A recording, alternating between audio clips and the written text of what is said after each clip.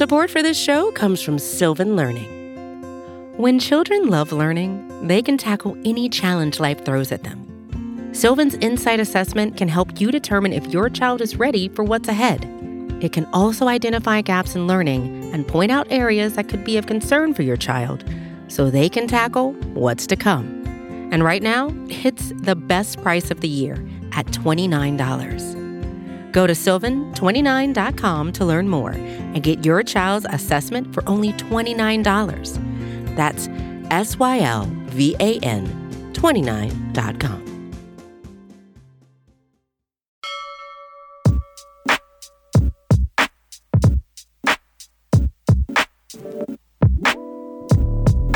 Welcome to a new episode of Sixers Daily. A disappointing outing for Philly, losing to a Wizards team that was missing Bradley Beal, missing Thomas Bryant, 106-103 loss.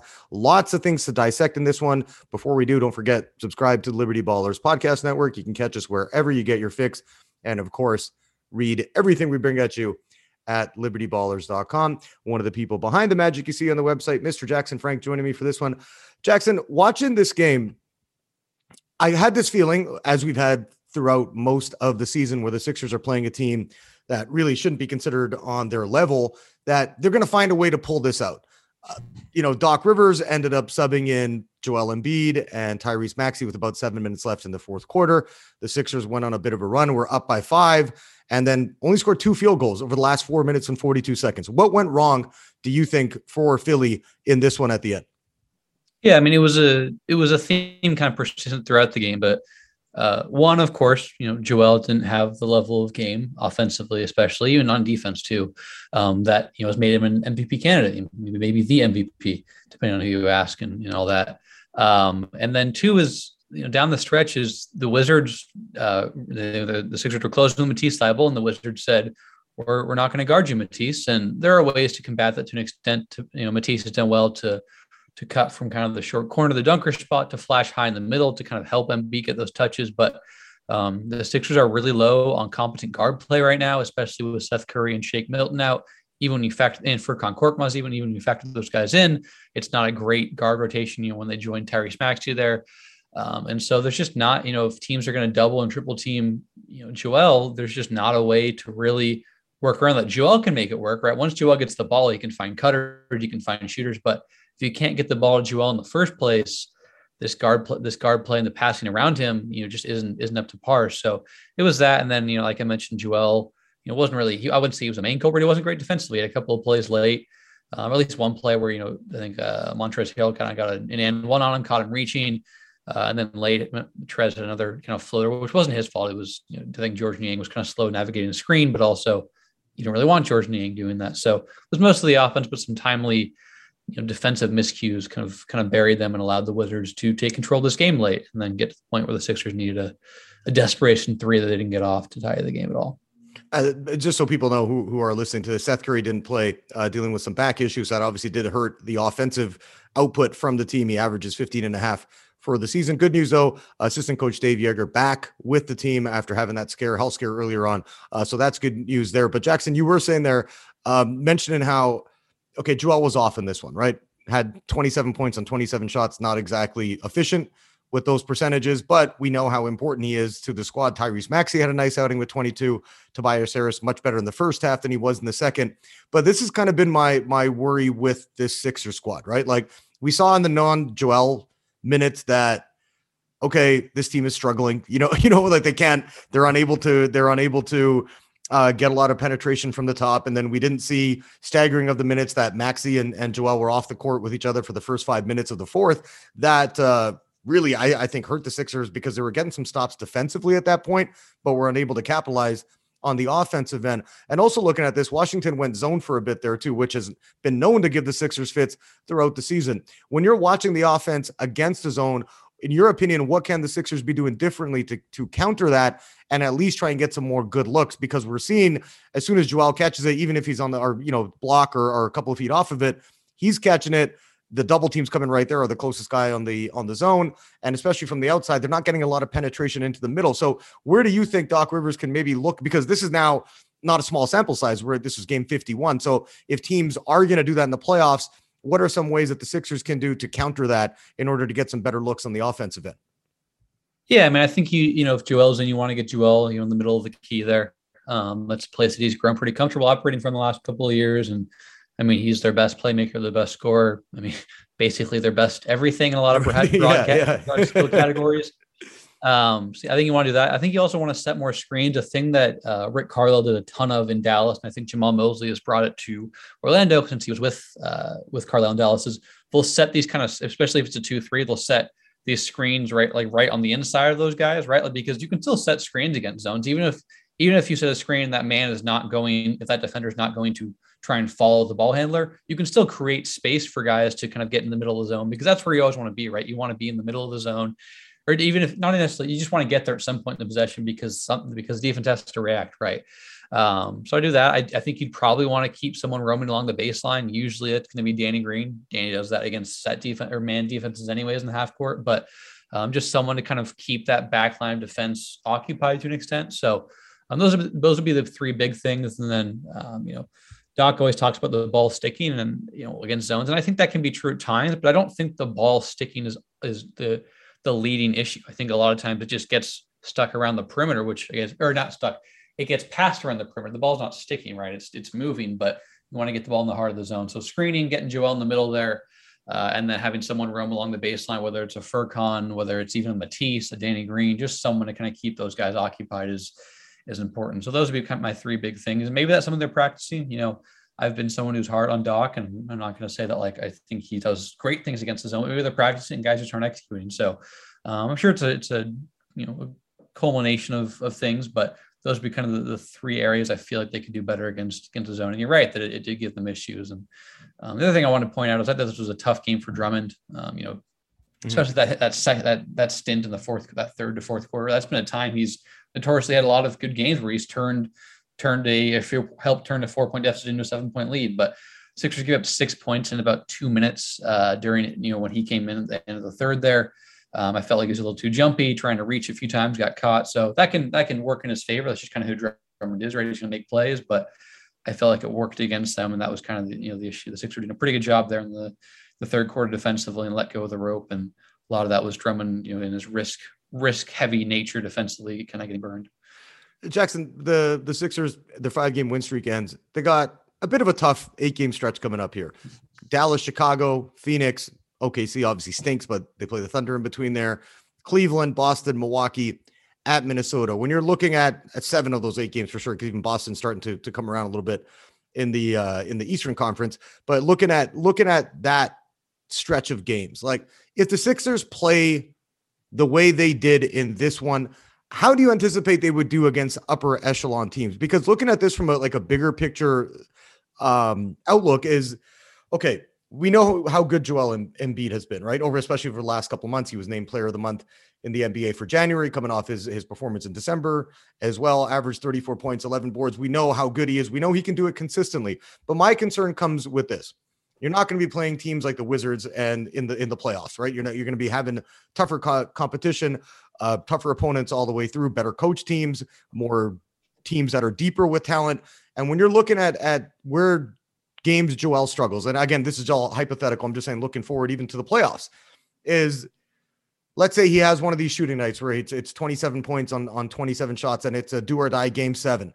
Like, this is where I think the Sixers are going to get themselves into problems when they play these upper echelon teams. Is they need somebody to be able to consistently step up, right? And be able to deliver, like where if Joel's off in a game 7, who's going to be able to step up and make some plays? We're hoping it's Maxey. He's young, might be a little bit too much pressure on him. Tobias Harris, although he rebounded with a better January than the rest of his season, still inconsistent and can't really rely upon him to maybe deliver in those situations. So what I'm asking you is basically, if the Sixers are in situations like this where Joel doesn't have it, especially on the offensive end, and you mentioned he struggled a bit defensively today too, looking at this, how would the Sixers try and get out of this jam? Like, do you think there's any scenario with this roster that if Joel's playing like this, they're going to be able to compete with the best teams in the NBA regularly? Because looking at the NBA strength of schedule going into this one, the Sixers now have the 6th hardest strength of schedule for the rest of the season.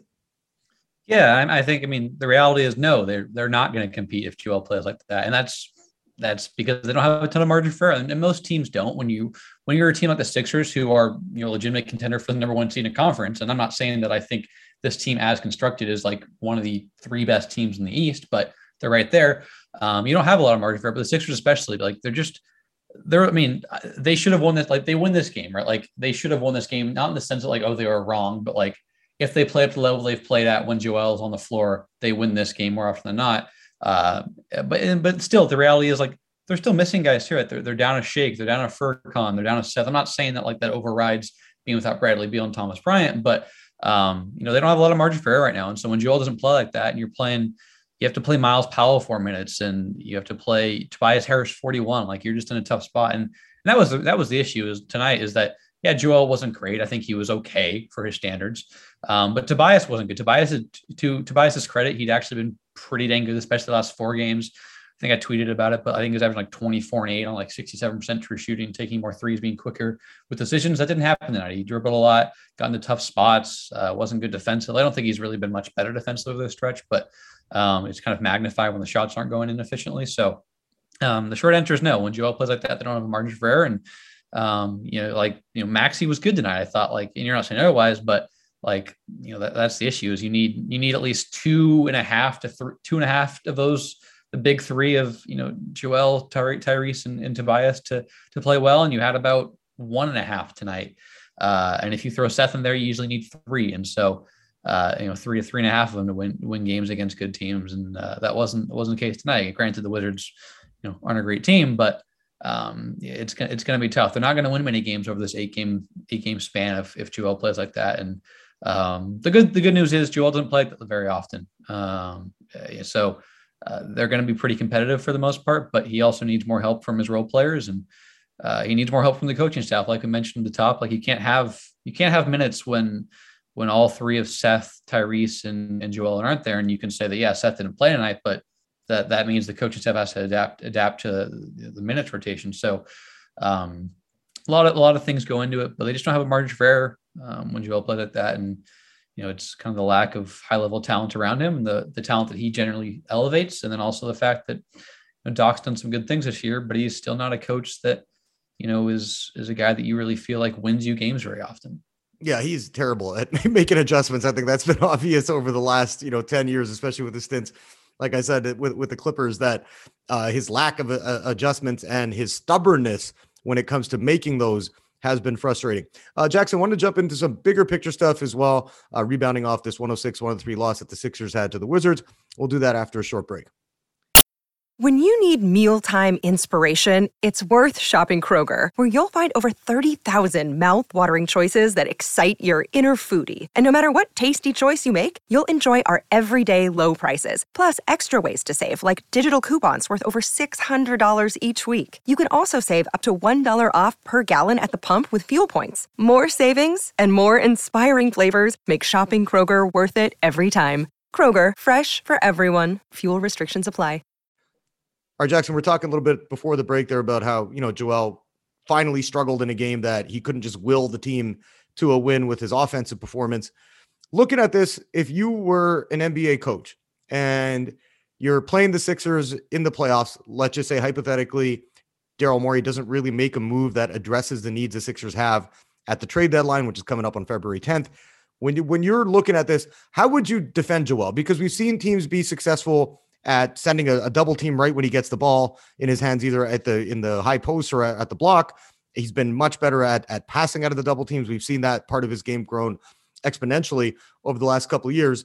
Is that something you would look at doing too, to say, hey, all right, let's see if the rest of these guys like Matisse Thybulle, is he going to be scared to take those open looks from the corner? If Tobias Harris, like how would you come across, or how would you go about, defending Joel in the playoffs if you knew you're going to be up against him in a best 4 out of 7?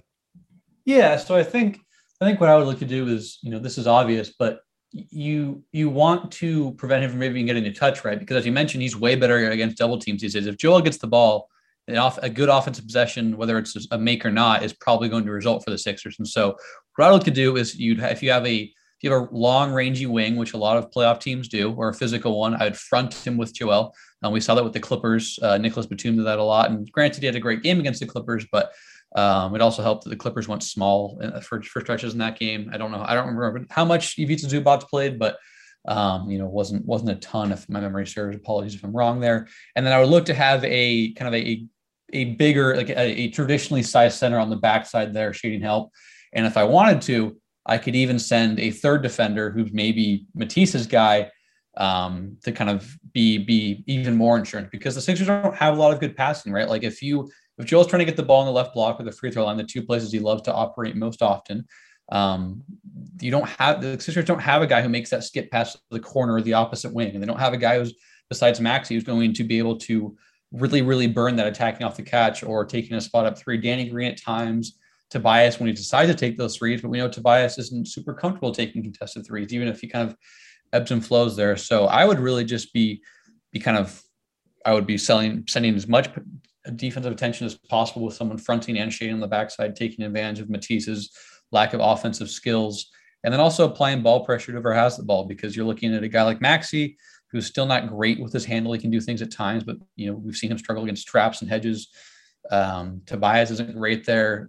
Shake isn't great. Furkan's not great. So that would be what I would be trying to do, is that as much as possible. But then obviously the counter is, we've seen Joel just say, screw it, I'll play point guard and just do it all myself, right? Yeah, shoot all these shots off the dribble and whatnot. But I think there are clear worries about how this team is currently constructed in a playoff setting, just because it's so reliant on Joel, and there's just not a lot of guys who can make it easier on him. And I don't know what the solution is, beyond the obvious of, making, kind of cashing your chips in with the Ben Simmons thing. But as currently constructed, I feel that a good defensive coach could really give this team issues, despite how awesome Joel is.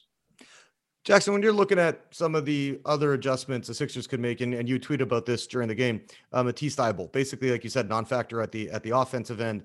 And you mentioned, he has done a better job at least trying to make the right read, get a backdoor cut for an easy dunk. Still a little bit trigger shy in terms of catching and shooting almost right away, confidently outside the 3-point line. Is there any guys you're looking at the deadline that might be a good fit in terms of being able to mask that if Joel is double teamed, that they're maybe not going to be at the defensive level that Matisse is, because he's just really good as not only a team defender, a one-on-one defender. But when you're looking at it in terms of the available guys that might be a veteran, might be somebody that they can pluck for a future asset, is there anybody you might have your eye on that you would look at, be like, okay, Morey should try and make a play for that guy as a cheap alternative to bring in someone? Yeah, I think, not that you're saying no, but I do think it's worth, like, Matisse was pretty solid tonight. He was key in holding Spencer Dinwiddie to 4 of 16 shooting. The issue is just that, like, they rely on him too much for defense right now, right? Because they just don't have a lot of other perimeter options. But some guys that I like, Kenrich Williams in Oklahoma City, I think makes sense. I think it's reported that Kenrich wants to stay in OKC, so hopefully that he can. But I know that the Thunder are maybe looking to trade him for a first-round pick. I wouldn't hate the idea of the Sixers moving this year's first-round pick. I understand that maybe long-term it can give you some issues if you're going to land, a star creator or something in the offseason, depending on how things shake out there. I think I like Justin Holiday makes sense. The Pacers lost to the Magic tonight, so it was well known that they're looking to kind of shift into a different direction. Even some guys on the Wizards, honestly, I don't know financially how feasible some of these things are, because part of the issue for the Sixers is they don't have a lot of kind of mid-sized contracts, right? It's a lot of guys on rookie deals or maxes, and that can make it tough. But a Kyle Kuzma, a Kentavious Caldwell-Pope, I think a couple of guys there make some sense.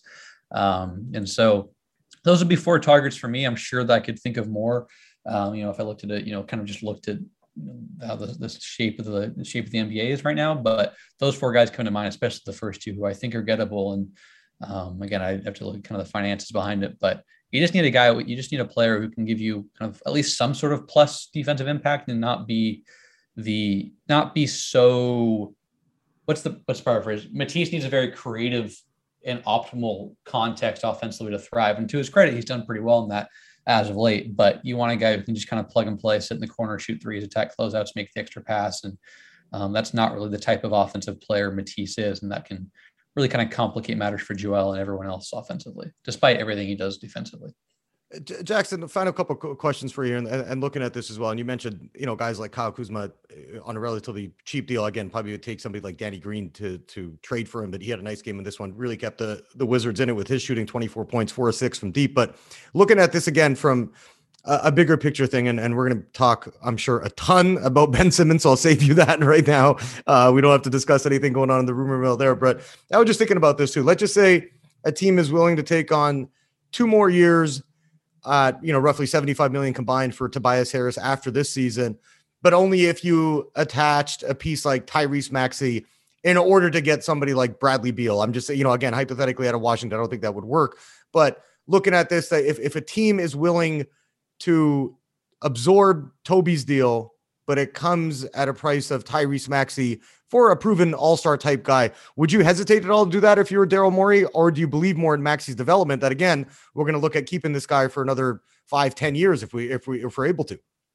I guess my question would be, would this be entirely independent of a Ben Simmons deal? And that's what, so, I mean, I don't know if you had a chance to read it during the game. Rich Hoffman, Sixers beat writer for The Athletic, tweeted out an article that he did with John Hollinger. Again, that was the first I had seen of it. It was during the game, but they basically kind of went over some of these scenarios. And again, looking at this from a Ben thing, and I'll try and explain myself a bit in order to give you maybe a better way of how I'm asking it so you can answer the question. But like looking at this, like, let's just say hypothetically, okay, Morey's like, screw this, man. I'm not taking any of these deals that will help us maybe in the short run in terms of trading Ben for maybe not the exact package that he wanted to, but another team comes around and says, all right, you're going to hang on to Ben. Maybe we're willing to take Tobias Harris off you. And if you can get us a future first round pick and Tyrese Maxey, you can get a player of the level of Damian Lillard. And again, I'm not saying that that's even remotely close to happening or the Trailblazers would entertain that. I'm just saying, is that something you would look at doing, just given how good Maxey has been throughout this season and continues to get better and better? As you mentioned, he still has to get better at maybe reading some of the little nuances of the game, especially as a 1.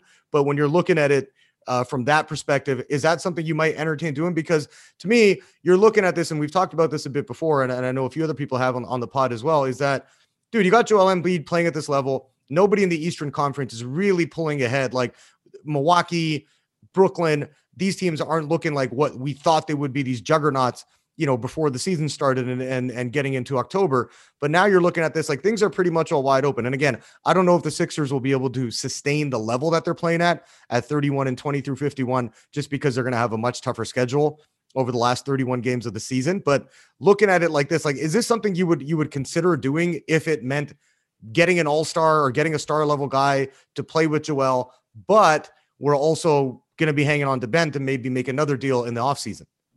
I don't think I would. I just think Maxey is showing so much promise. Like, he's already a better player than he was at the start of the year, and he was already a massively better player than he was at the in Game 7 of the Hawks series. Like, his passing isn't perfect, and he still has to kind of figure out.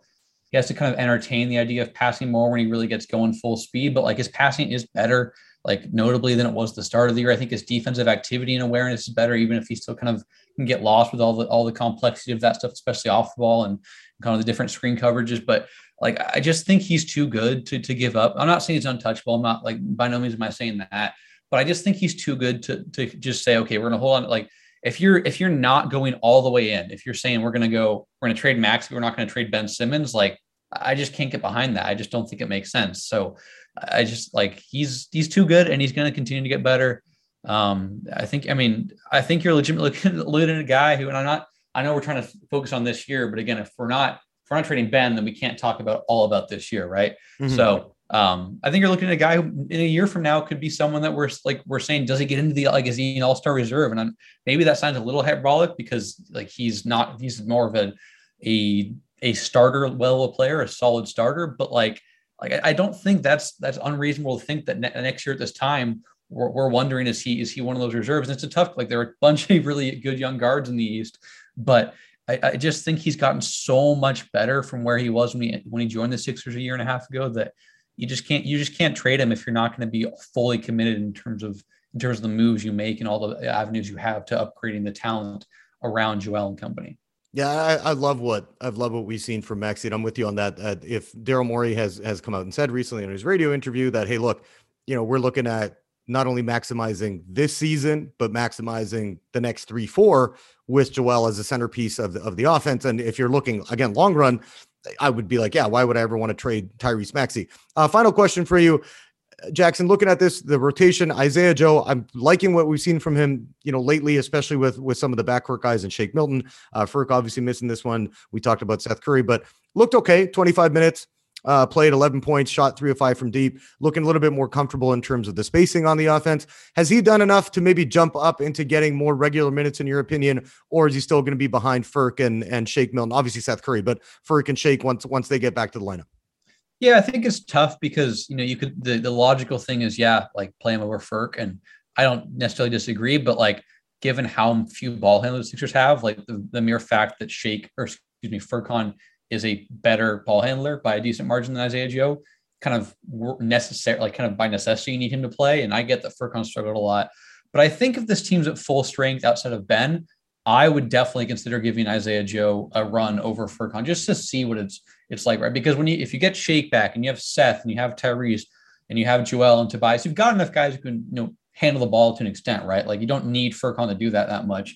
And Joe has the deep range. He's a better defender than Furkan. He's physical, he gets over screens. He loves trying to draw charges. He's a pretty smart team defender, good hands, has a deep range, a quick trigger. I just think he makes more sense with this team at full strength.